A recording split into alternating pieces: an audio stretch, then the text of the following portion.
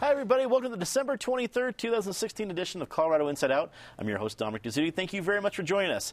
It's officially time for our Year in Review episode, and you know that also means we bring out our favorite holiday sweaters. So grab some eggnog, sit back, and enjoy reminiscing with us because, yes, that just happened. That being 2016. We're going to ask everyone to give us their best word or phrase that encapsulates 2016. Patty Calhoun from Westward, we always start with you. Your one word or phrase to best describe what we just saw in 2016. Well, in 2015, I went with Trumpy because the state was so grumpy and full of Trump. And I predicted 2016 would be Trumptious, but who knew just how Trumptious it would be? Indeed. Your political predictions have not always gone so well, but your one-word stuff has gone very well. Yeah, I should stick with that and just give very quick answers. David Kopel from the Pence Institute and DU Law School, your one-word or phrase for 2016. Peronismo, the desire, as in Juan Domingo Perón, the dictator of Argentina, to instead of having a functioning republic, to be led by an authoritarian, strong leader who will rule by decree and get things done. Both parties nominated someone very much in the Peronismo tradition, following up on the Peronismo tradition initiated by President if Congress won't act, I will. And the guy who, fortunately, is the part of our republic that survives, has lost more 9-0 Supreme Court decisions than anybody in memory.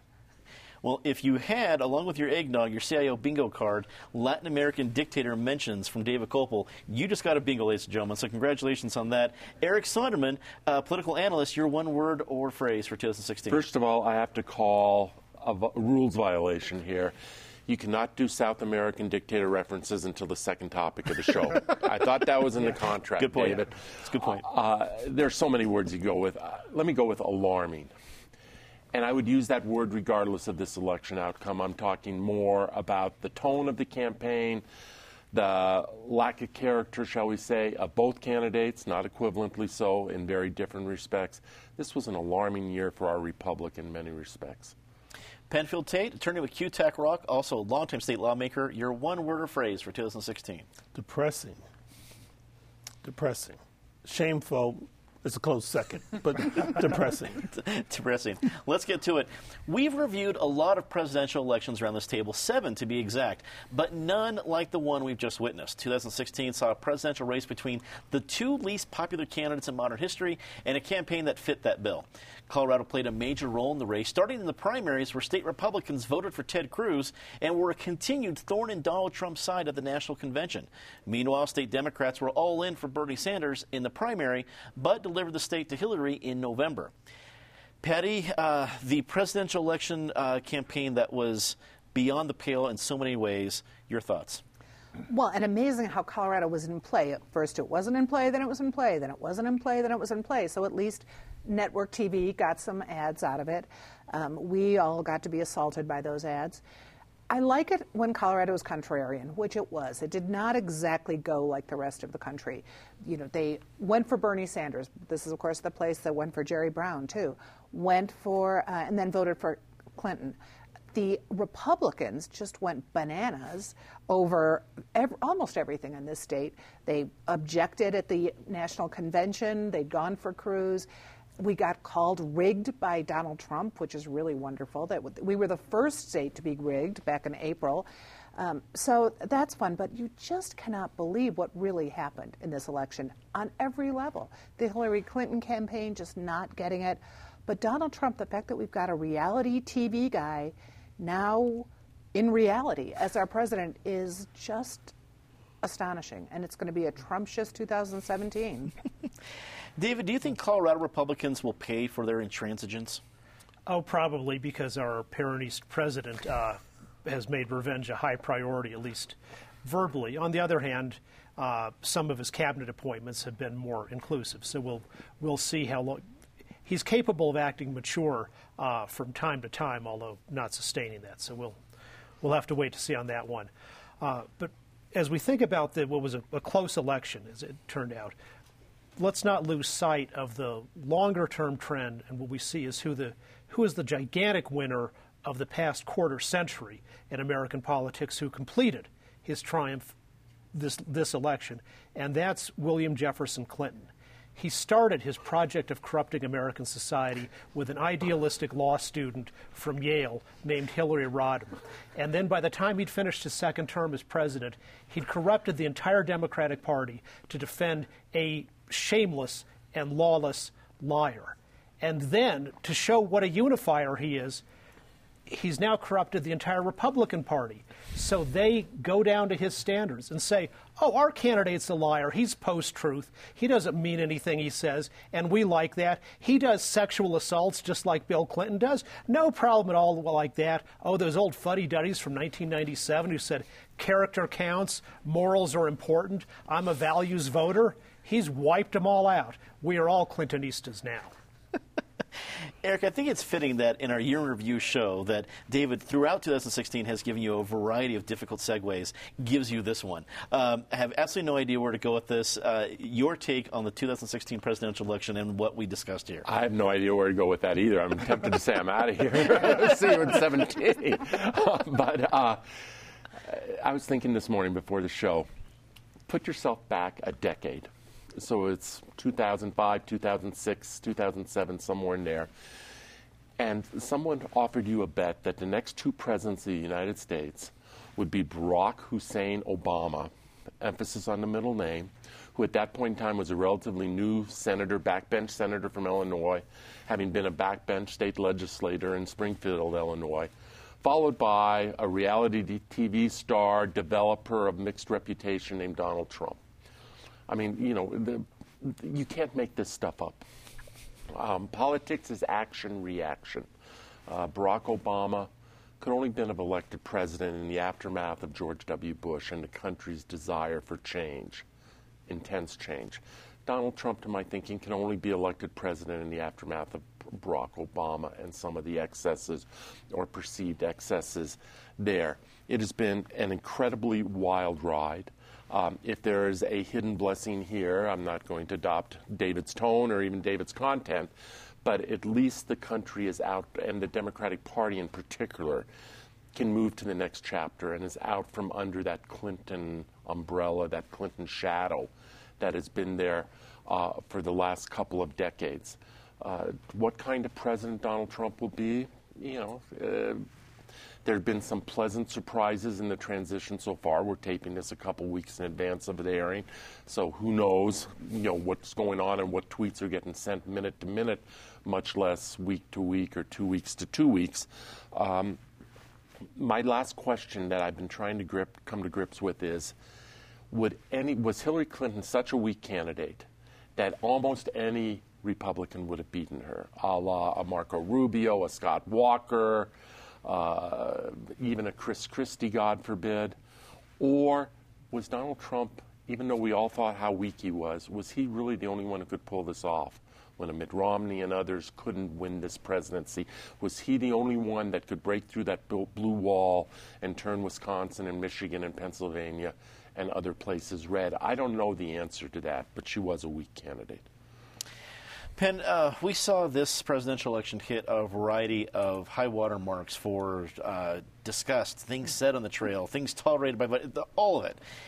Have we seen that high water mark, and can it now recede, or do you think now our elections from now on will be hurdling this bar?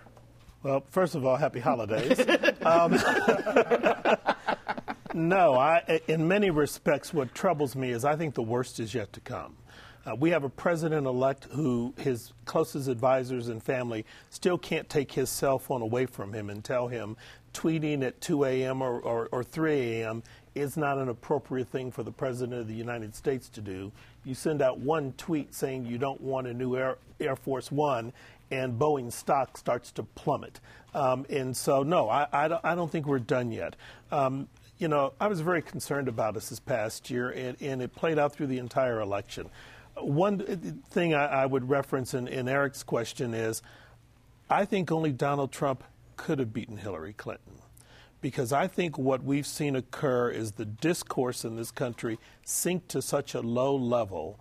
The only Republican nominee who could have beat her was someone, number one, who the establishment didn't really want as their nominee initially, and number two, someone who was willing to say anything, do anything, and frankly lie at the drop of a hat and then deny lying when you were even caught on camera telling the lie to win an election. And that's what we got.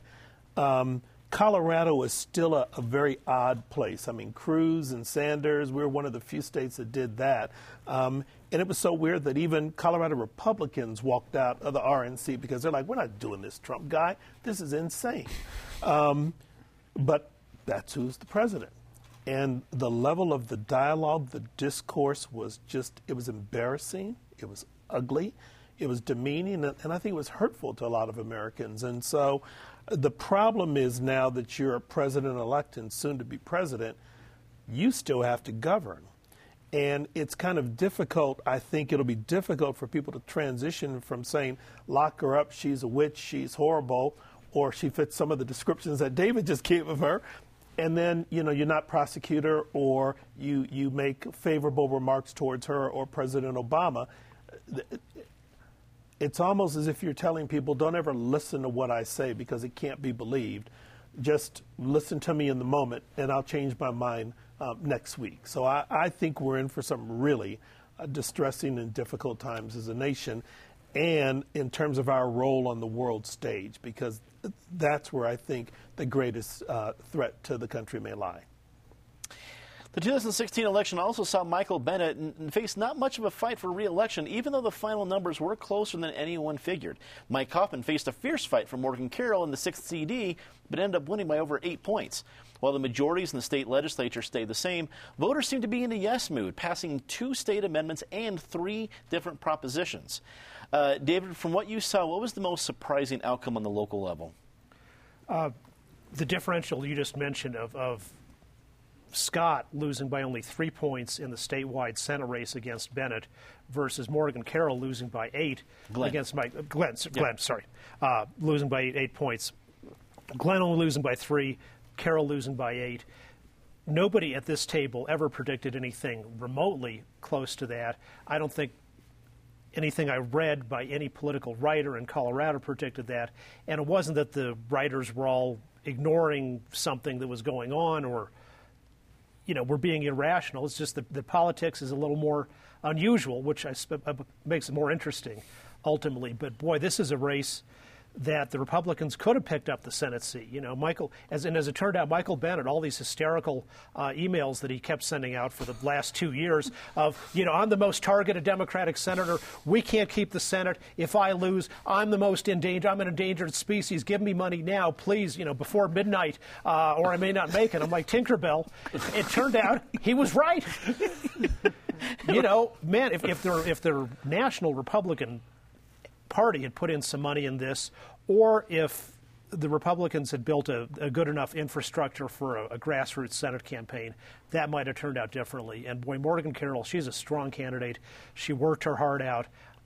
You could make small criticisms of what she did, but if a candidate that strong can't even only comes 8 points behind Mike Coffman, I think that says in 2018, 2020, Democrats shouldn't bother with that race, and they should wait until 2022 when he might be redistricted into something tougher. Eric, there's a lot of things to take on here, the propositions, the amendments, but also looking at the Senate race, do you think state Republicans are going to be kicking themselves for a while that they didn't, even if not getting a different candidate, but not even getting behind it? Darrell Glenn didn't have enough cash to put out a TV ad until mid-October. I mean, it was a U.S. Senate race, and he still came within 3 points, and that was actually managed as a decent campaign. Even with who he was, he had a shot. It seems to me a lot of Republicans can be sitting back saying, man, we could have had that. I mean, just for accuracy, I think it was a little over 4 points. But the point remains that it was much closer than anyone anticipated. Yes, there have to be some what-ifs. Given the tenor of the year, there have to be what-ifs among the Colorado Republican Party that they didn't take full advantage of the opportunity. That is not a new theme for the Colorado Republican Party. I think this year showed that and we comment on this after the election, there is not an inexorable march in Colorado from red to purple to some shade of blue. I think we are firmly in the purple column. I always look at the ballot to try to find one race down low on the ballot that really received no money, no public attention, and that tells you what the tenor of the year was. For me this year, it was a race for the CU Board of Regents, the at-large seat, between two very accomplished women. Alice Madden was the Democrat, Heidi Ganahl was the Republican. Both very credible, good candidates. And neither, those are way down the political food chain, don't get a lot of attention. In this case, Heidi Ganahl won that race by 7 points. That tells me what this year was about. That explains the closeness of the Senate race that no one saw. That explains the victory margin for Mike Kaufman, et cetera. On the ballot issues, real quickly, I think there were three themes. Political reform, yes. Amendment 71, Amendments 107 and 108 to open up primaries to unaffiliateds, et cetera. Autonomy, yes. That was Amendment 106 in terms of medical aid and dying, and I think that was a theme in some other ballot issues. Tax increases, no. Whether it was Colorado Care or whether it was the tobacco tax, those went down and went down pretty substantially, overwhelmingly in the case of Colorado Care. Penn, in 2016, Mike Hoffman got both barrels. He had a national funding from Democrats coming at him. He had Morgan Carroll, who is from Aurora, who had significant political backing. This was not just a run-the-mill Democratic candidate. And he still won by 8 points. Does he get perlmutter status now? I don't think so. And I think that he'll continue to draw strong opposition. And I think part of that is Mike's fault for some of the positions he's taking. I mean, he began to disavow and distance himself, but he was part of the birther movement with a number of other folks early on, and people remember that. I think what all of these elections show us is that, and I wish I could come up with a better color. I don't know if Colorado is purple, because what we now see is we probably have 4 or 5 political parties here. We have the left wing of the Democratic Party and the moderate wing of the Democratic Party, and the right wing of the Republican Party and the moderate wing of the Republican Party. And I think that describes a lot of what happened and how. Michael Bennet could have been beaten, clearly. But there were many in the Republican establishment who did not want Darrell Glenn as their candidate. They thought he was too extreme. They thought he was too fringe. And they thought he couldn't get there. So he couldn't raise money locally. And were it not for national forces bringing in some money, he probably wouldn't have been as competitive as he was, which was surprising. And Eric's right. He couldn't run a TV until the very last minute. And many people thought it was a workout video rather than a political TV commercial, because you didn't know to the end that this was the guy running for the U.S. Senate. He didn't even say it. But he still came close to beating an incumbent senator. Mike Kaufman, Morgan Carroll is no slouch. She ran a good race. She ran a credible race. She touched on all of the right issues. But at the end, Mike Kaufman is doing TV commercials with people from, who had their origins in different countries in Africa. So he's pulling in the immigrant community, not a community he'd been associated with necessarily during the bulk of his career, and not one that he'd necessarily spoken favorably of. And so, you got the whole Sanders and Cruz thing. So coalitions in Colorado are much more fluid than they once were. And to Eric's point, I think it simply reemphasizes the fact that whether you have an R or a D behind your name, at a certain level, Colorado voters really pay attention to the candidate and the person running for that race.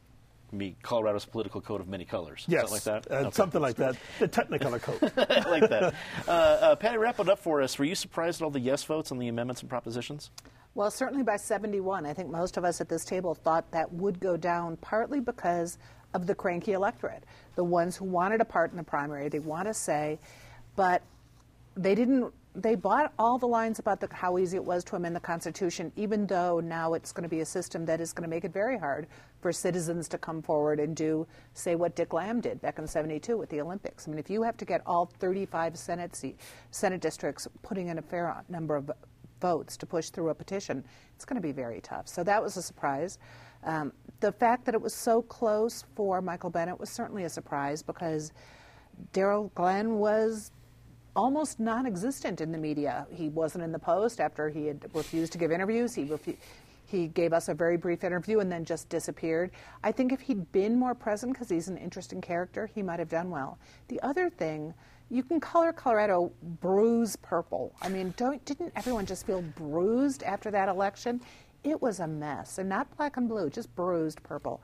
But the game has changed so much now because of social media. You don't have the yard signs. You don't need to go knock on every door. You can reach every voter easily on your own without buying TV time. And I think we'll see a lot of new smart strategists come up. Let's get a quick take on this last one, not election-oriented. The city of Denver continued to enjoy booming growth, but also experienced growing pains. How the city deals with the homeless, including 2 sweeps to move tent cities, and finding funding for affordable housing made major headlines throughout 2016. And the reputation of the 16th Street Mall fell into disrepair. Eric, your quick take on what we saw from Denver. It was a jump ball question. My favorite social media take for Patty's comment a couple days ago when we had, a dusting of snow was that Denver's getting 10,000 new people a month, and none of them know how to drive in snow. I think the 2 real prominent subtexts in Denver. One is the mall, which becomes a worse embarrassment and a worse problem almost by the week or the month.